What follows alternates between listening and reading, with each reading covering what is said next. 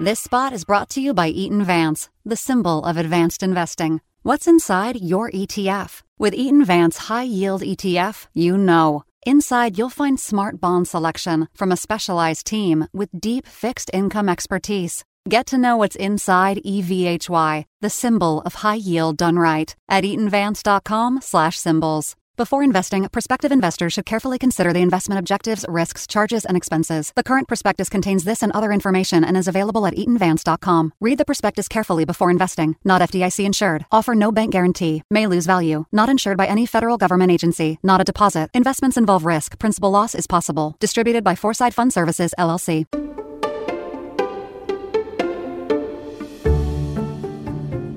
U.S.-China relations take center stage on Capitol Hill. We may call this a strategic competition, but it's not a polite tennis match. This is an existential struggle over what life will look like in the 21st century. And Secretary of State Antony Blinken presses his Russian counterpart on the sidelines of the G20. Plus, how to make mandatory fun at work better for everyone. It's Thursday, March 2nd. I'm Anne-Marie Fertoli for The Wall Street Journal. This is the PM edition of What's News, the top headlines and business stories that moved the world today.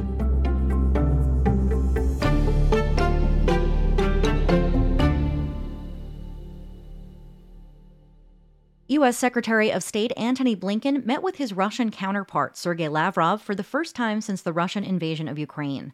The unscheduled 10-minute conversation occurred on the sidelines of the Group of 20 Leading Economies meeting in India. A senior State Department official said the purpose was to deliver three key messages: to urge Russia to rejoin the New START nuclear arms treaty, to pressure Moscow for the release of ex-U.S. Marine Paul Whelan from detention, and to stress the continuing support by the U.S. and its allies for Ukraine, quote, for as long as it takes. A spokeswoman for the Russian Foreign Ministry said the two diplomats spoke briefly at the request of the U.S. and that there were neither talks nor a meeting. That's according to Russian state media agency TASS. North Korea is facing one of the worst food crises in decades, with people suffering widespread hunger and even dying of starvation. That's according to South Korea's Unification Ministry. The food shortages come as a result of the country's international isolation and natural disasters that have damaged crops. The country's regime held an urgent meeting on agriculture and the economy this week, a rare occurrence and a sign of just how serious the food shortages are, according to officials in South Korea. North Korea has rejected humanitarian assistance from the U.S. and South Korea. Protesters in Greece took to the streets today demanding that the government take responsibility for a head-on collision between a passenger train and a freight train this week that killed at least 57 people. Protesters and labor unions say a lack of technology, poor maintenance, and staff shortages are to blame. Wall Street Journal editor Christina Roca is following the events and says demonstrators are asking for accountability. People are angry. Prime Minister Kyriakos Mitsotakis said the day after the crash that it looked like this was mainly down to human error. And he's gotten criticism for how quick he was to come to this conclusion and blame this on human error. And I think what people are asking for is a fuller reckoning and sort of a recognition that the rail network has been neglected over the years, that this is an issue that goes back a long time, and that there's political responsibility. The entire managing board of Greece's rail network operator, OSE, and a subsidiary resigned after the crash. OSE said there were no safety systems operating where the crash happened. Diagnoses and death rates from colorectal cancer are declining, but younger Americans account for a growing share of new cases, according to the American Cancer Society. In 2019, about 20% of new diagnoses were in patients under the age of 55. That's nearly twice the proportion seen in 1995. And a growing share of cases are being diagnosed at advanced stages. So what explains the new worrying trend? Health reporter Brianna Abbott says oncologists aren't sure. Researchers don't quite know why rates of colorectal cancers are increasing in younger people. There are some common risk factors for colorectal cancer that we already know about, and some of those include unhealthy diets that are low in fruits and vegetables, limited exercise, alcohol consumption. Excess weight is another one.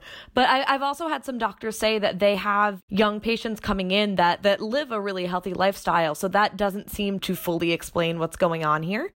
Colorectal cancer is one of the most common cancer types in the U.S. and the second deadliest behind lung cancer, commonly affecting people between the ages of 65 and 74.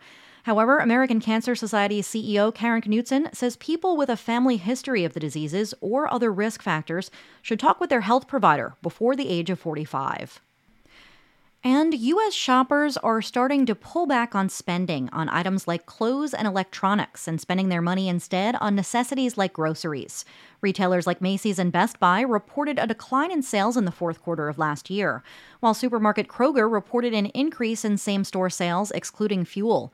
Retail analysts and executives say discretionary spending has taken a hit amid high inflation and shifts in the labor market. Coming up, U.S.-China relations dominated conversations on Capitol Hill this week. We'll have more details from Washington after the break.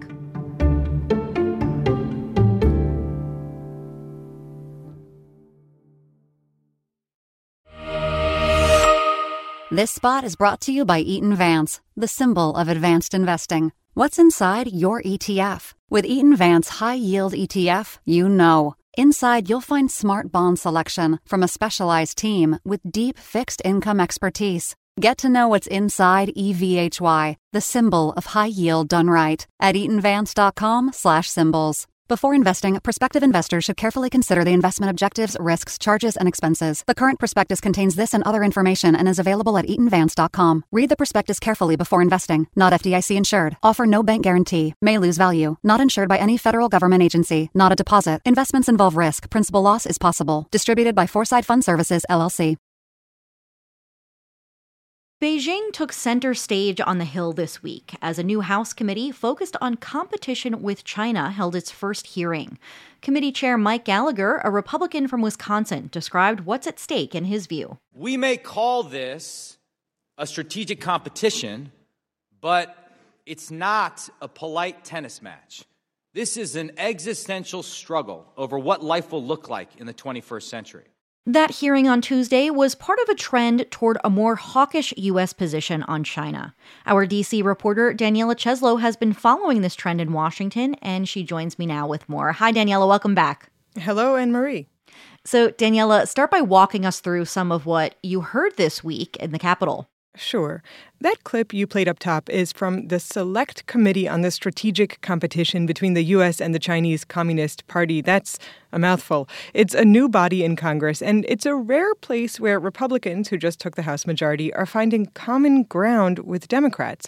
For instance, after we heard Congressman Gallagher speak about an existential struggle, the ranking Democrat, Raja Krishnamurthy of Illinois, had this to say about the People's Republic of China, or PRC. We do not want a war with the PRC. Not a Cold War, not a hot war. We don't want a clash of civilizations, but we seek a durable peace, and that is why we have to deter aggression.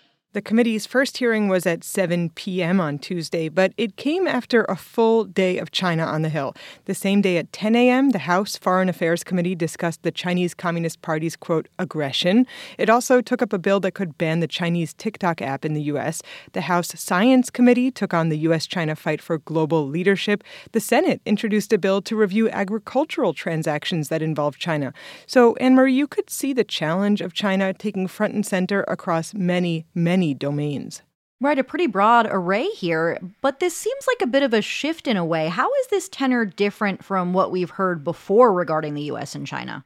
In some ways, the rivalry between the U.S. and China is not new. Of course, we saw former President Donald Trump impose new tariffs on Chinese goods, and the Biden administration is making moves to promote American semiconductor and electric vehicle production. But I spoke to analysts who say the tone of the debate is changing. Here's Anna Ashton. She's a director on the China team at the Eurasia Group. It's a private risk consulting firm in D.C. The fact that we're hearing concerns out of the White House, as well as concerns on primetime television from the Republican-controlled House, illustrates that this is, at least to some extent, in reality, a Washington consensus. And the breadth of the issues is changing, too. We're seeing figures from that new China committee also show up at rallies by Chinese democracy activists and at a roundtable for Chinese dissidents and the persecuted Muslim minority Uyghurs. Okay, so a lot of rhetoric here on many issues, but what are the concrete proposals we might see coming down the pike? Well, there are a number of angles to look at, both economic and military. On the economic front, analysts are saying to look out for new scrutiny of outgoing U.S. investments in China. Wendy Cutler is vice president of the Asia Society Policy Institute, and she's a former U.S. government trade negotiator. She told me she expects to see an executive order within weeks that would impose screening on American companies and individuals investing in China. The scope of that order is still not clear. Will this just cover, manufacturing investment, or will this include financial investments? I mean, potentially it could really impact venture capitalists who are sending money to China to fund startups, but it also could affect manufacturing companies that are looking to either establish or expand operations in China, including everything from autos to consumer goods. One area analysts say seems to definitely be in the crosshairs is quantum computing, but my colleagues who cover the White House and Treasury still haven't gotten the details. And let's not forget just how titanic U.S.-China trade is. The total trade between the two countries reached $690.6 billion last year, and that's a record. Okay, now let's get into another big one here, the military side of the U.S.-China tensions. At the Journal, we've been reporting on new U.S. approvals for the sale of missiles to Taiwan. How does that fit into the broader U.S. military position toward China? Yeah, our colleague Doug Cameron reported that the State Department approved a sale of $619 million worth in missiles to Taiwan. These would arm a new U.S.-made F-16 fighter jet that Taiwan's expecting to get by the middle of this decade. And I think we're seeing here that the Russian invasion of Ukraine is raising fears China might launch an attack in Taiwan. That's the democratic island under Chinese military pressure. So shoring up Taiwan's defense has become a more pressing U.S. priority. Chairman Gallagher of the new House committee recently spent 4 days in Taiwan meeting with top government and security officials there. And our colleagues Nancy Youssef and Gordon Lubold have reported the U.S. is quadrupling its troop presence to between 100 and 200 personnel in Taiwan. Bonnie Glaser is a China policy expert in D.C. She's managing director of the Indo-Pacific program at the German Marshall Fund of the United States. She just returned from a trip of her own to Taipei, and she told me that after Taiwan extended its draft from 4 months to a year, the U.S. is trying to help.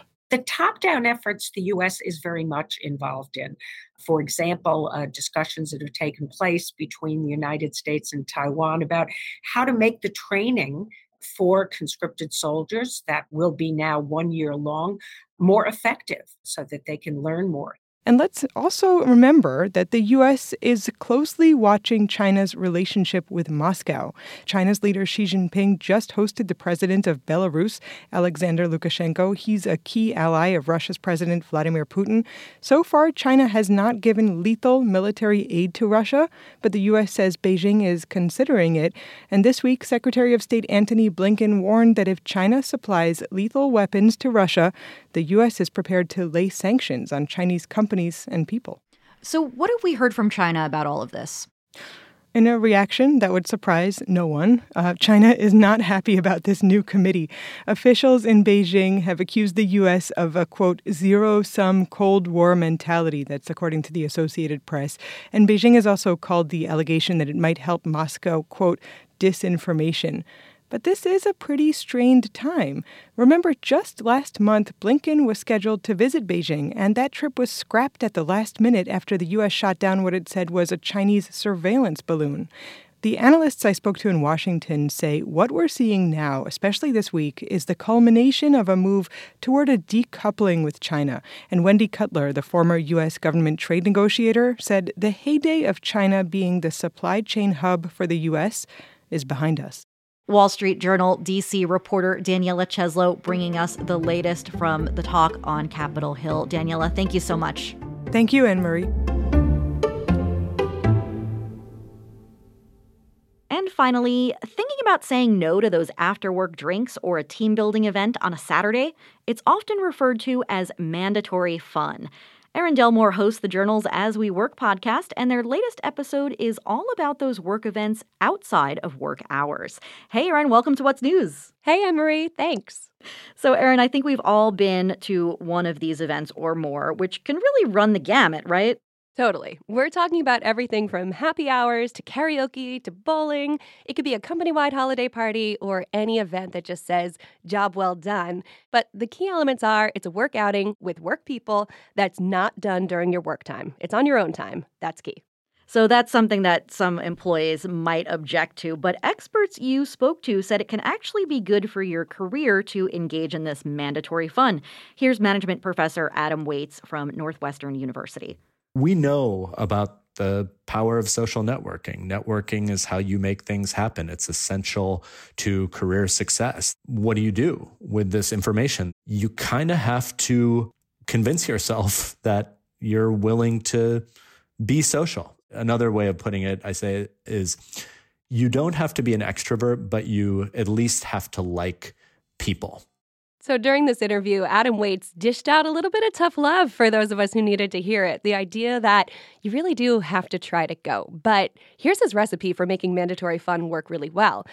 He wants to keep it mandatory because he wants to take that onus off workers who decide whether or not they're going to go. And he wants to keep it during work hours because that levels the playing field. It allows everybody to go no matter what your commitments are before or after work. And he says that's key, right? Make it even for everybody to participate.